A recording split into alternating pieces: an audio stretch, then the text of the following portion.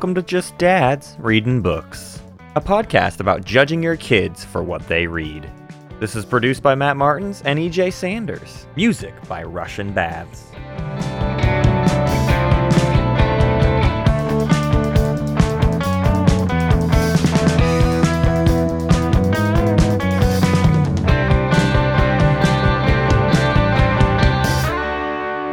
Oh, howdy and welcome to Just Dads Reading Books. I'm here with my friend EJ. And I'm here with my friend Matt, and boy, did we read the book. We read this a book, week. and then we read it, and then I cried. Then, hey, this week is a sad book. It's time for sad books. Everybody get hyped because Just Dads Reading Books are talking about sad stuff this week. Look out, everyone.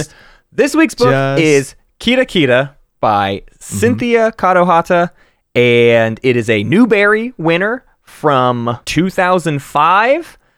And EJ, what did you think of this rousing journey? This podcast is now called Just Sads Reading Books. We are sad. I really loved this book. Yeah. I don't think it's one of those books that maybe I will hold near and dear to my heart necessarily, but the journey that it took me on, I thought was very fun and good. And then very sad and very sad. Yeah. In terms of providing what feels like a very authentic story, a very earnestly told story, like it gets all points. I understand why this won awards, right? It feels true. I have questions, though. I have questions about this book, and it makes me have questions about the Newbery Award, and I think that's going to be a big focus of today's conversation. But let's talk about what Kita Kita is about. Kita Kita is about a young girl named Katie, who is Japanese American. She lives with her older sister and parents, and at the beginning of the book, she finds out that her family is going to move from Iowa to Georgia, and this is in like the 60s? 1950s. Thank you. So they are going to move to Georgia in a time where relations with Asian Americans, not always the best, especially in the South, going to be difficult. But they're going to live with their uncle and her dad's brother, and their parents are going to work in the local chicken plant, something EJ and I know all about. We live in an area with many, many chicken plants. We know. And if you've been near a chicken plant, it smells horrible near the chicken plant. I mean, it is bad. So they move, and it's really just like a glimpse in their life during this period. Her older sister eventually develops a disease that is revealed later to be lymphoma. Yeah. And it's a very difficult thing for Katie to watch her sister go through. They eventually, she has a younger brother. It's really just a glimpse of their life. I mean, it is a meandering book, just sort of exploring this sort of coming of age moment for Katie. Yeah. What I really like about the book is it kind of starts in this really uncertain place, right? Iowa, very uncertain. I don't know if you've ever been to Iowa. I feel uncertain. You can look in any direction and be like, I could go that way. There's no obstacles. And that's actually really scary. It's really scary to think about because it's so flat. It is so flat in Iowa, folks. Anyways, they start off in Iowa. I really love this journey of bonding between these two sisters and how like that bonding grows into this growing apart that we do with our siblings, right? It really captures that well. You and me both have siblings.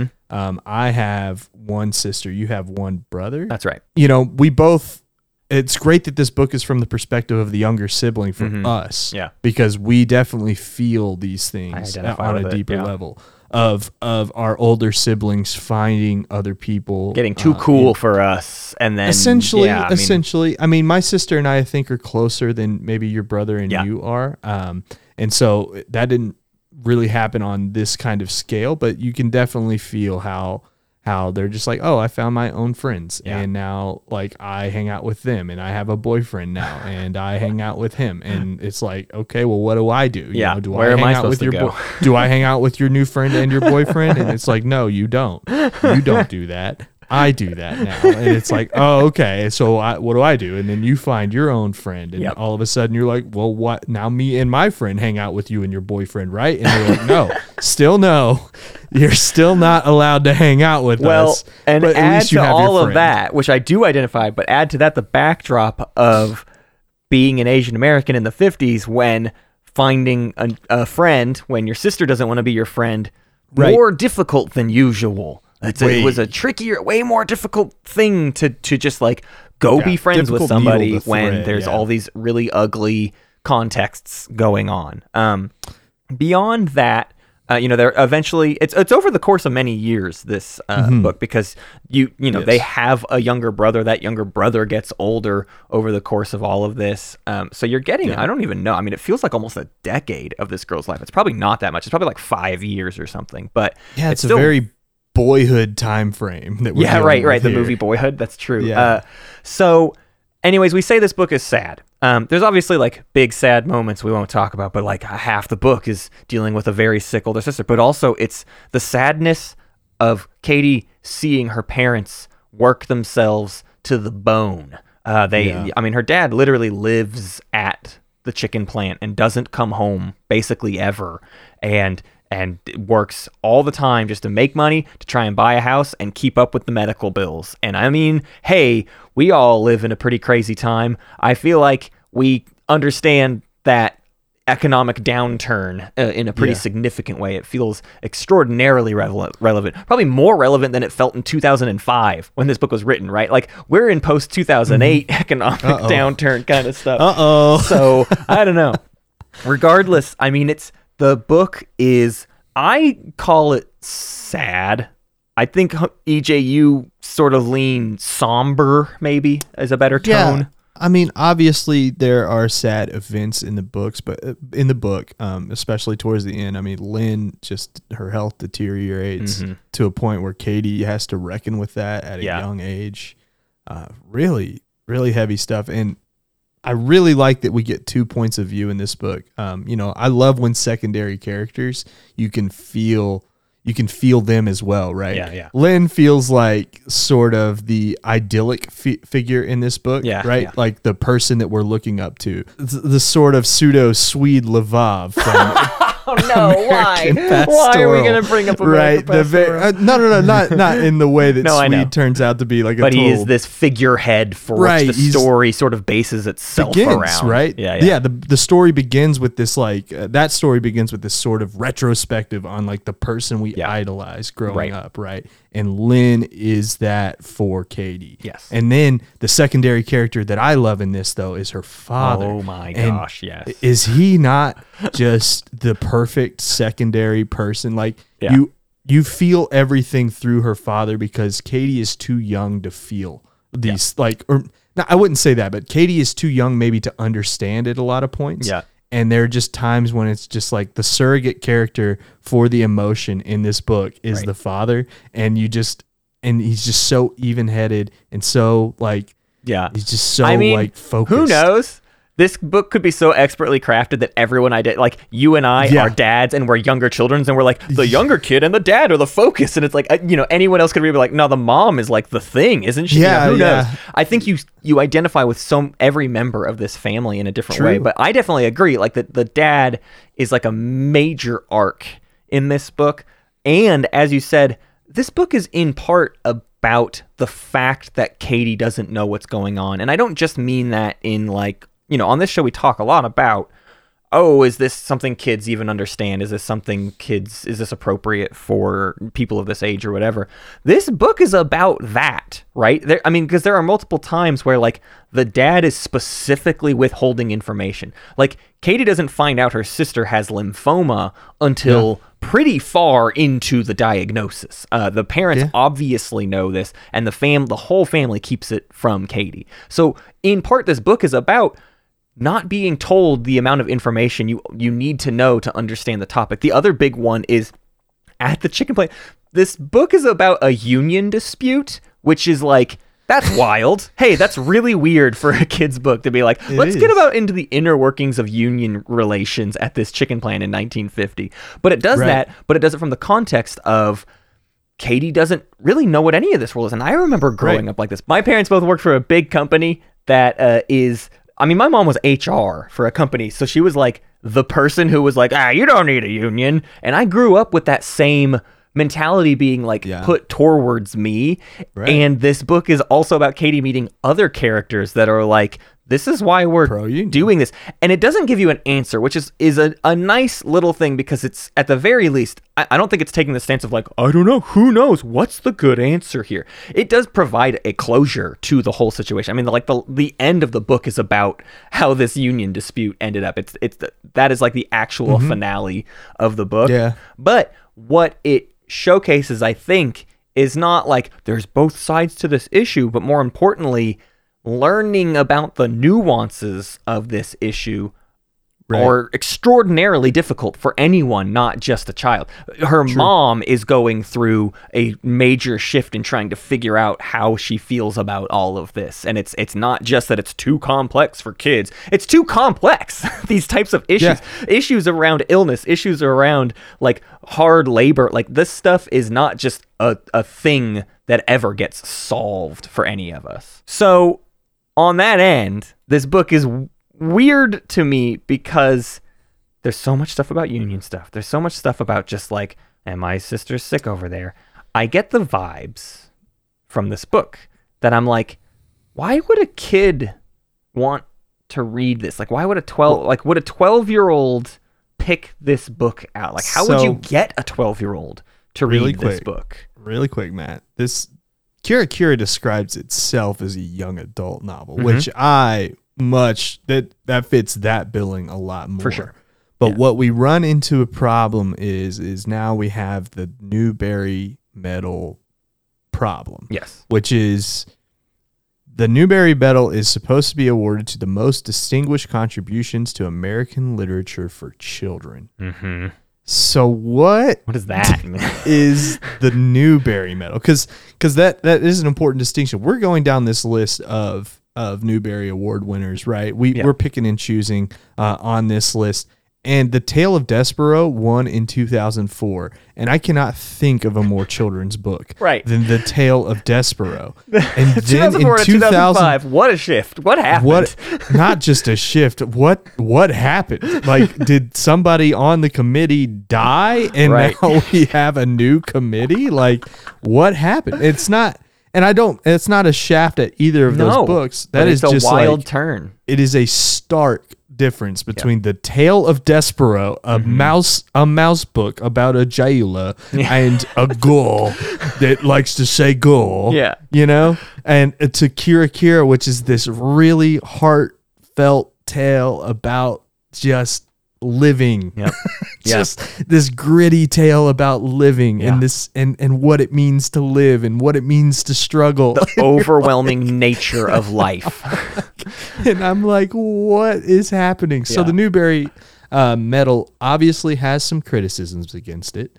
And I think you have to wonder what the committee thinks whenever they pick up a book and say, oh, this is warranted for our medal, you know? Right. Yeah, because I think it's something we constantly grapple with ourselves here. Like on this show, again, we talk about like, is something too difficult? And I was talking to my wife about this book, and she was like, I mean, what you're describing reminds me of The Giver or Old Yeller or Where the Red Fern Grows, right? There's all these, I mean, there's sad books. I'm not here trying to suggest that like kids aren't going to be into sad books. Of course we like read, but generally, I mean, how many of those examples were things you were forced to read and then you like resented? You know what I mean? There's an era of being a kid, a young adult, where school is putting books in front of you and being like, this is big and bold and important. And if it doesn't have something to still hook you as a kid, I think it falls on deaf ears.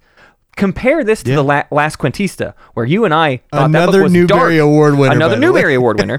And a very dark book. But guess what? That book was about a lot of specific things and was from a viewpoint that I feel like kids would get more interested in. It was science fiction. It was a bit genre, right? And it felt like it had something to actually hook a young reader. I can't express to you how much Kira Kira just sort of lounges about in its narrative. It doesn't feel like it's going anywhere. It just feels like a story in this girl's life. And that's good and that's important. And I'm not saying that makes it a bad book by any stretch, but I do just wonder what we're recommending to kids, right? And if they're going to take us seriously, because how much of being a kid is getting told to check something out by an adult and being like, yeah, right, I'm going to check out the stuff my friends told me to check out, right? It's that social aspect of it. So, I mean, it's not like any kids are checking out the Newbery list for their new books they want to look at, right? That's not how this works. I mean, at the book fair, am I picking up Kira Kira, or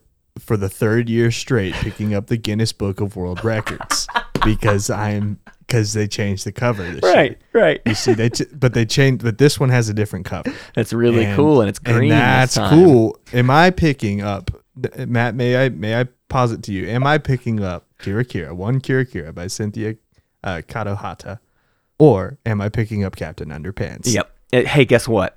I own all the Captain Underpantses. I know what I chose as a youngin'. So I guess that's my point too.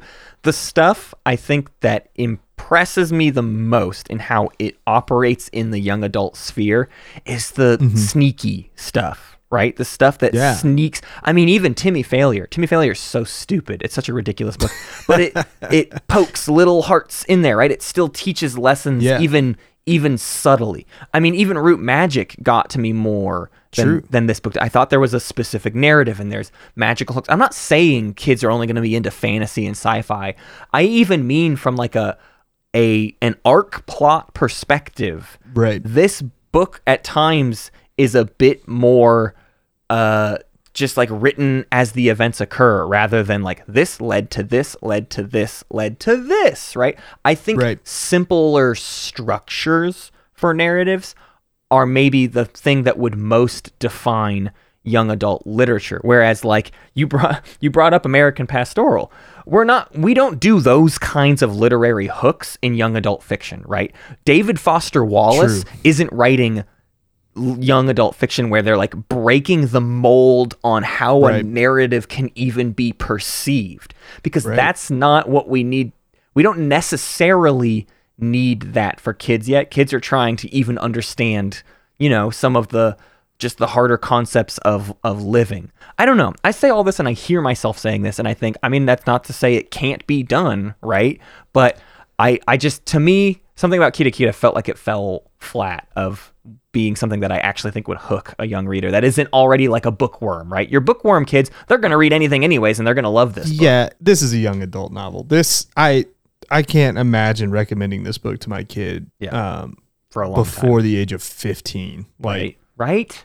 It feels too complicated.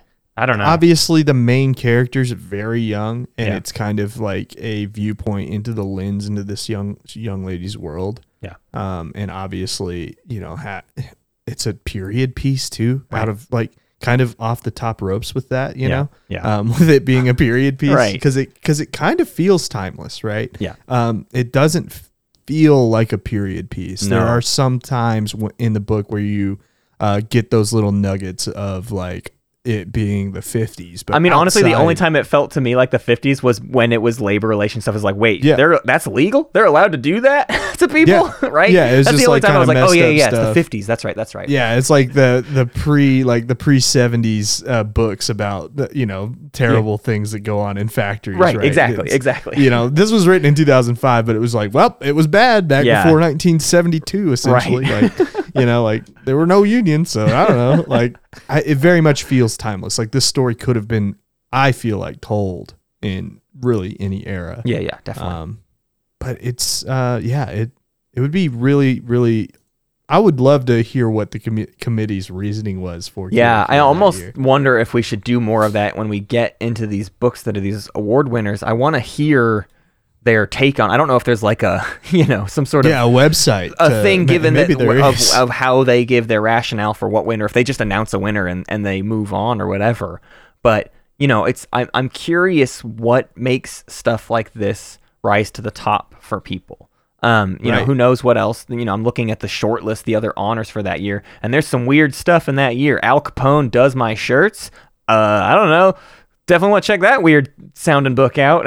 That's a Newbery honor from the same year. But I to me, children's literature, what I feel like I'm learning in this process of me being a dumb dad that hasn't checked out this whole category of literature before, I'm learning more about what we consider useful and impactful for kids to check out. And what my conflict with that is, where does that link up with the stuff that kids are actually excited to check out? What are they actually excited to read? And it's not like you can perfectly marry those two together all the time, right? But I do think the stuff most deserving of praise is the ones where it's like, it's got a good hook. They definitely want to read it, and it surprises you in how it, makes them think about all of its themes and topics. Well, it's wild that you say that. I mean, because the Newbery Award does have some books on this list that are like that. For sure. I mean, Holes.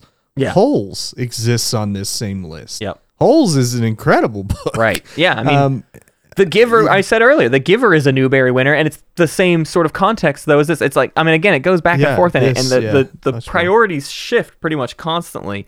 So, I don't know. Maybe I'm just trying to grapple with what's the place for really sad, somber books, right? Because I don't think I have specifically good memories of being told where the red to fern read grows. Where the Red Fern Grows, right? I mean, you get kind of forced to read that book, and either it hooks you onto reading because you're probably you're gonna be a voracious reader anyways, or it doesn't. And I feel like that's what happened to me. I feel like I got pushed away, and when I read a book like Root Magic, I'm like, oh my gosh, if I'd read something like this when I was younger, I'd have been all in. I would have been hooked.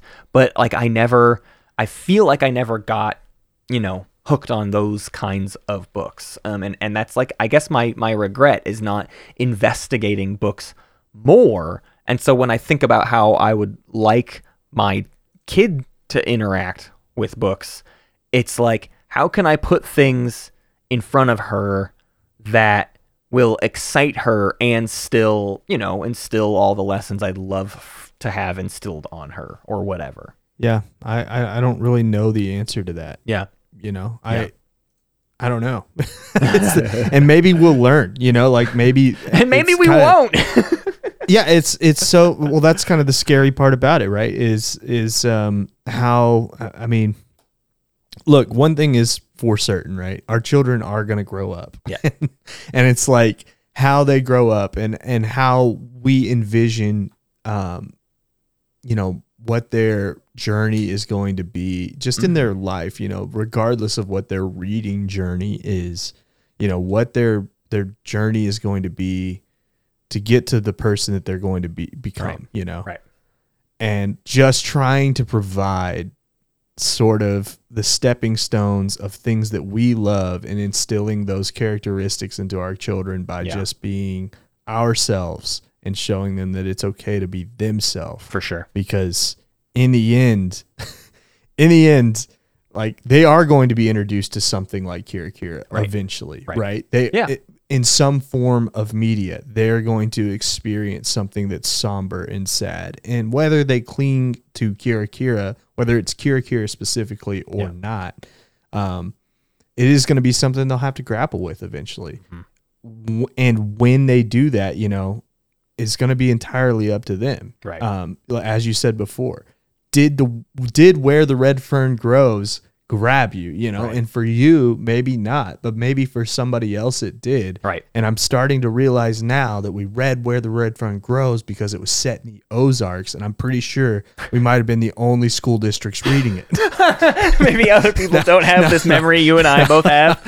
Now that I'm thinking about it, this really sad book about two bloodhounds, it could have just been us. So, yeah, everyone else is reading Laura Ingalls Wilder, and we're that's out here. Something to grapple with. That's something I'm grappling with now. Yeah. Yeah, I mean, I like that point, though, of it's mostly about the exposure to everything, right? Which is why this show is a lie, where we're not judging our kid for anything they read. Actually, we just want them to be exposed to pretty much every single thing. But it's, I think about if I saw Molly come home from school with this book, I'm glad to have read it to have a sort of frame of thinking of what kind of things can come up at the dinner table now because of that book. Letting books inspire topics of conversation and letting books inspire ways of thinking and cultivating that conversation with them, right? To just see where it goes and see where their brain is getting shaped to. And, if input helps, then great. And if input is rejected by kids, as it often is, then, at least you have some awareness of kind of what is going on in their brain, I suppose. I mean, I don't know. Maybe there's not even that much value in me having any read on what's going on in my kid's brain. I don't have a read on anybody else's brain, so why should I get to be inside of hers? Right. Yeah. I think I'm less, maybe not less, but I'm less concerned, right, about how they then take that lesson and portray it themselves, right? Their behavior is more important.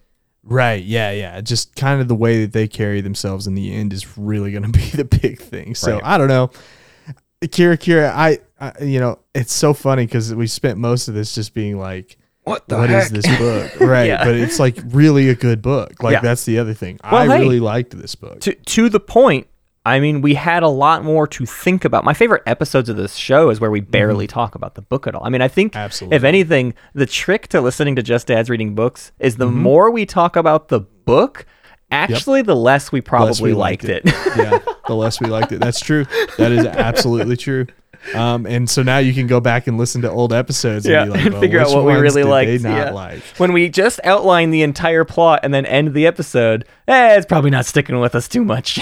Which is funny because we did that for Series of Unfortunate Events. Yeah. I just want to call that one out. For sure. And because I think our revisiting of those books wasn't great. No, especially the first three, right? I mean, the first three is when it's just so simple. I do think those are going to grow on us, and that's what happens with that series in general. But yeah, then, I mean, I think again, though, we did kind of do a plot synopsis of Howl's Moving Castle, but that was a little bit different because we had the movie. Yeah, we were doing comparisons. Those two are starkly different. I thought Howl's Moving Castle was great, even though we kind of outlined the plot. But Kira is a great book. It is a great book. Go check it out. Just be prepared for it's not an action movie. It ain't a children's book. I'll say that it is a young adult novel, and again, kind of in the vein of the Avatar books or some of the other stuff we've read.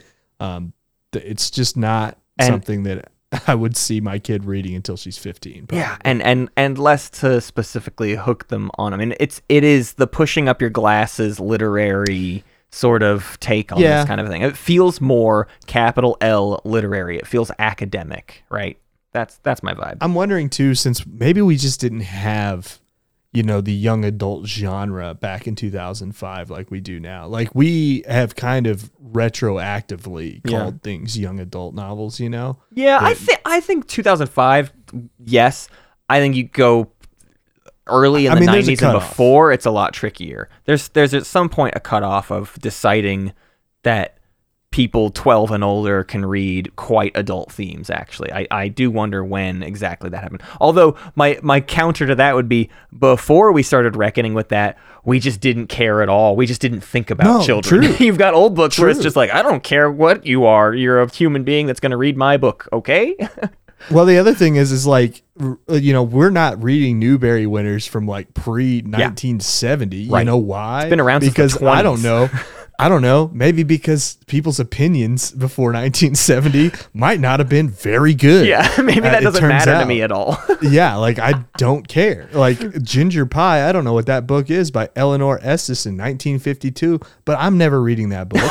You best believe I'm not. I'm writing it down. I'm writing down Ginger Pie to force us. Now I'm going to call you out, and we're going to have to check it out at some point. We'll see. I'm sorry that I picked that one, because I had wished I'd picked the 21 Balloons by William Penet Dubois. We'll write that down too. Who knows? Okay, I wish I would have picked. Listener, I don't know what we have for you next week necessarily, so I'll hope you just come back, and I know what we'll definitely do is something of higher spirits, because I'm feeling a bit sad and I want to cheer myself up with a fun book. So come back next week for something goofy and fun and rip-roaring good time. Anyways, Yeah, I love you. I love you, EJ, and I love our listeners. And I don't know, bye now. What do we say? I still don't know how to end episodes of this show specifically. I need a good way to end it. I tried the poetry thing. And so we beat on, boats against the current, borne back ceaselessly into the past. Thank you. That's beautiful.